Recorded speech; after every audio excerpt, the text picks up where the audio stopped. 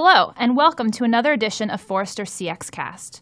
Each week, we speak with an analyst from the customer experience team about their research or discuss a customer experience topic in the news. My name is Deanna Laufer. Along with my co-host Sam Stern, you'll hear our voice each week.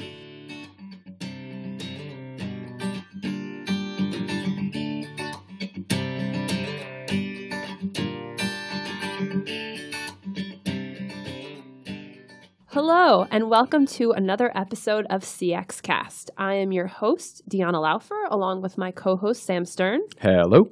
And we are joined by frequent guest to the podcast, Principal Analyst Tony Costa. Welcome, Tony. Hello. Thank you. We have Tony back today to talk about one of his recent reports called The Most Popular Customer Journeys to Map. The idea for this report came out of a lot of questions you were getting. Is that right, Tony? Yep. One of the things we get asked a lot here at Forrester is, where to begin? What journeys should we map first? Where should we focus? And while answering that question is kind of complex because you have to think about, what are your business metrics you're trying to drive? What's your strategy look like? What's your strengths and weaknesses in terms of your customer experience? There's a lot of things that go into answering that question.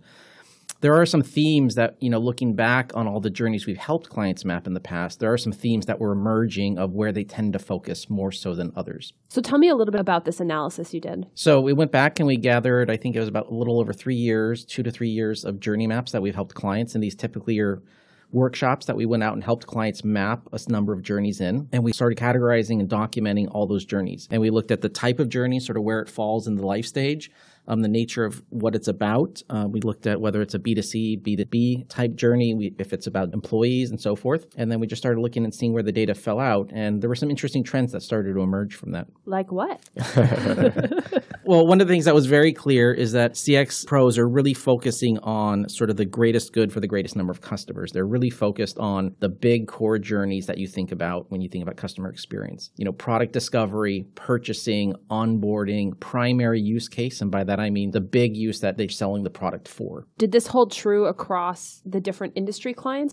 We didn't do a big industry breakdown because by industry, it didn't seem to really matter. And we didn't have enough sample in certain industries to look at that. Mm-hmm. Overall, we had over 150 journeys that we were looking at. And so as you start breaking it down by industry, some of them just had, a couple clients in a specific industry or a specific area. Some were focused more on B2B or B2C. And so the numbers would get just watered down when you get to that level. So this is a great set of data, right? Because these are actual journeys that were mapped that clients paid us to work with them on, right? There's obviously motivation there. This is a data set of evidence. Was there sort of clear absence of any journeys that they should have been mapping, things that maybe popped out for not being there, right? That you're like, man, I'm surprised we didn't find any of these types of journeys being mapped. There were a couple of things that did sort of emerge. One of them is that there was really a dearth of employee-focused journey maps. Mm-hmm. When I talk about that, I really mean about things that make the employee's life better as an employee in the company. Okay. So if you think about, onboarding new employees or training or how they can sort of conduct the sort of business of being an employee in a company, all that sort of administrative stuff we deal with every day, very few journeys were actually mapped in that category. It was about 4%.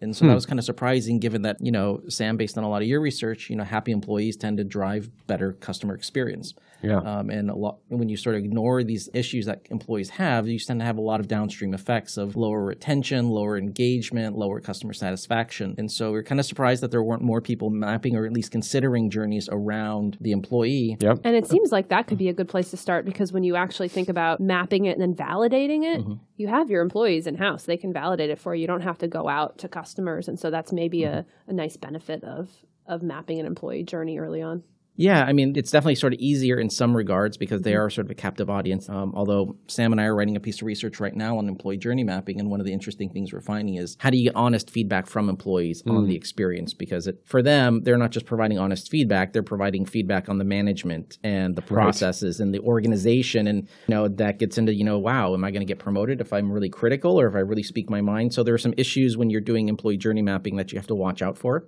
But that's obviously not the topic today.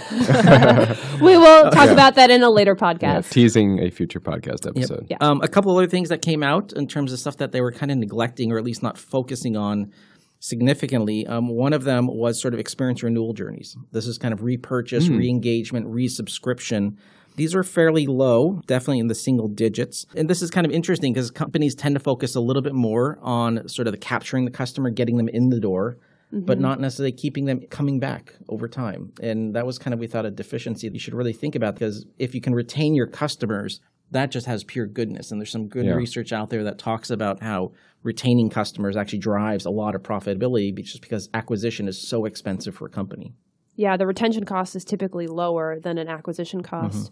And it's really important to a lot of business models these days, subscription services, software as a service. I would think that they should really focus on the renewal part of the journey. There's a whole growing job category, customer success managers, focused pretty much on renewing and driving long-term loyalty, right? So you'd think they'd want to know how those interactions, those journeys look. Yeah, and I would even say, the other side of that is, even if you can't retain that customer, how do you sort of end that relationship with them? Is that a positive ending to that relationship or not?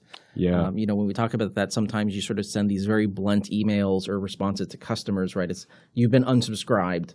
Your email has been eliminated. It's not a very positive way to leave the message with the customer to make them want to come back. And, the reality is customers are going to come and go. I think even some premium brands, somebody remember them telling me about Porsche, and they said, yeah, our customers are going to have flings with other brands, but they always come back at some point. And that's part of their experience, that yes, they're going to go out and try an Audi or something like that, but ultimately they're going to come back and they're going to realize sort of the value of the brand, and we want it to end on a positive note and kind of acknowledge that. And I think that's an important thing to think about, as your experience, that customers may not need you all the time, and that they might come and go, and you want to leave it in a good place. So when they do come back, that's like, hey, I really liked working with that company. I have a need for that. I want to re-engage. Tony, imagine if, you're updating this report in 4 years. How would you expect the mix of journeys to have shifted in that time period? I guess the way I'd think about that, if we are thinking about, down the road of where I'd like to sort of see these numbers go, is that, I think as a overall, the emphasis is right in terms of where they're placing their focus. Yeah. Especially because a lot of the companies Forrester's helping tend to be early. And I think as an overall, most companies are still just ramping up in terms of journey mapping. There are some companies out there that are very mature and are doing this at a very deep level. But if you're on your first batch of journey maps and, their first 3, 4, 5, 6 journey maps, you're going to focus on the big things that are driving your customer experience. Yeah. But, as you get beyond those and you sort of have those up and running, you're improving those journeys themselves, you need to start digging deeper and looking broader at, what are other areas we can focus on. And so I would probably see over time, as they get more breadth in terms of the types of journey maps, those other areas, sort of the retention journeys, sort of secondary use journeys, which we didn't talk about yet. But these are sort of journeys outside of the main thing. So filing a claim, paying a bill, right? These aren't sort of the big things people get out of that experience, but they're really necessary to maintain the ongoing experience in some way, or things that sort of pop up in certain circumstances. Right. And so you'd want to have more companies focusing on some of those things, because that's sort of the second tier of use that you want to focus on. Yeah, so I guess it's rational to focus on purchase, to focus on onboarding of a customer, because if you can't get past that stage, you can't focus on any of those secondary use journeys, the renewal journey, any of that stuff. Yeah. Well, one of the other things that we haven't talked about that I think was interesting, and this is something that kind of surprised me, is that we always sort of advocate to clients to map the same journey from different customer perspectives. Yeah. And sometimes they kind of, it's like, well, why would we do that? That's sort of redundant. It's sort of doing work twice. Right. So we constantly encourage them to do that, and we're pleasantly surprised that about 37% of the journeys that were mapped were done from multiple customer perspectives. And so that was definitely a very positive note, that clients, companies are getting the message that you need to look at it from different perspectives, because it reveals different needs, different expectations along the way. Not everybody comes to the experience with the same sort of situation, right? I mean, you just think about, taking an airline flight, a family with 2 kids versus a VIP who's showing up in a limo. Completely different needs and expectations and wants around what that experience is like. And it's important to map the journeys from those perspectives. Otherwise, you're not really getting a really representative view of how your customers are really approaching you. Right. Yeah, I mean, even, we talked recently on an episode about TSA and their issues, and even the difference between someone who has pre-check and does not. I mean, their experience with flying is going to be radically different, and that's a subtle change. It's not even controlled by the airline, right? Yeah. One of the other things that sort of popped out that we haven't talked about as well is B2B journeys. We get a lot of questions all the time in CX around, well, we're a B2B company, so obviously the stuff in B2C doesn't apply to us.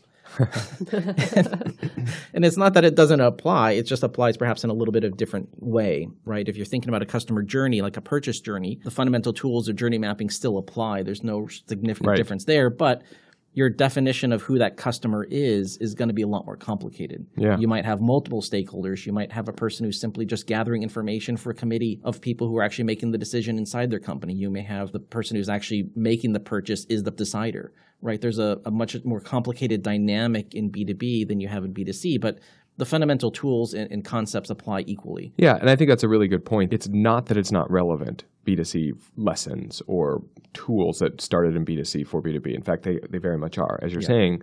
And B2B just has to sort of reflect and consider the fact that many of their equivalent journeys are more complicated because there's more people involved, there's more steps perhaps involved, there's some of those subtle influencer, roles that are sort of adjacent to the main buyer and the main journey. So I think that's a really good point to make is you can use these tools and then you just need to reflect the added complexity in your customer interactions and relationships. Yeah. And it's also thinking about how that customer changes depending on what the journey is. So, in a Yeah, consumer great point. business, right, the person who purchases it is probably the person who's going to use it and ask questions for support and perhaps repurchase it. But, and the other thing is that if you think about a B2B journey, because, from a company perspective, the roles are kind of, siloed, where one client we worked with, they kind of mapped the number of journeys. They looked at an exploration discovery journey. They looked at a purchase journey, training and installation journeys. And one of the things they kind of came to realize when they were mapping this is that for the customer, the purchase didn't end when the thing was purchased, literally when they sent in the check for the equipment they were buying. Because what the customer was really buying was this capability for their employees to actually run samples on this equipment.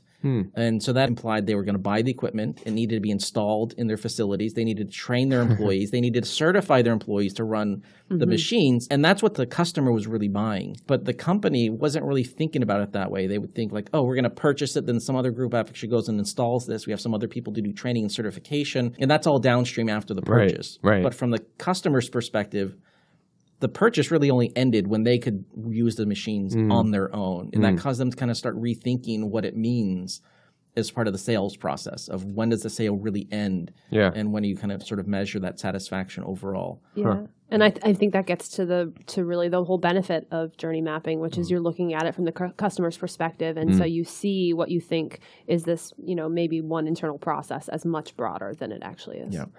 Yeah, that's a great point, right? End of purchase journey ends here. Well, not from the customer's perspective. And we learn that through the mapping. That's great. Yeah. For listeners that want to hear more about Tony's data, about which journeys customers tend to map first, take a look at that brief. It's called The Most Popular Customer Journeys to Map. And he's also written some related research to help folks get started with journey mapping if this is your first foray into it. We'll also link to a report called How to Get Started with Customer Journey Mapping in the show notes. Thanks so much, Tony, for joining us again today. No problem. Bye, everyone. Bye.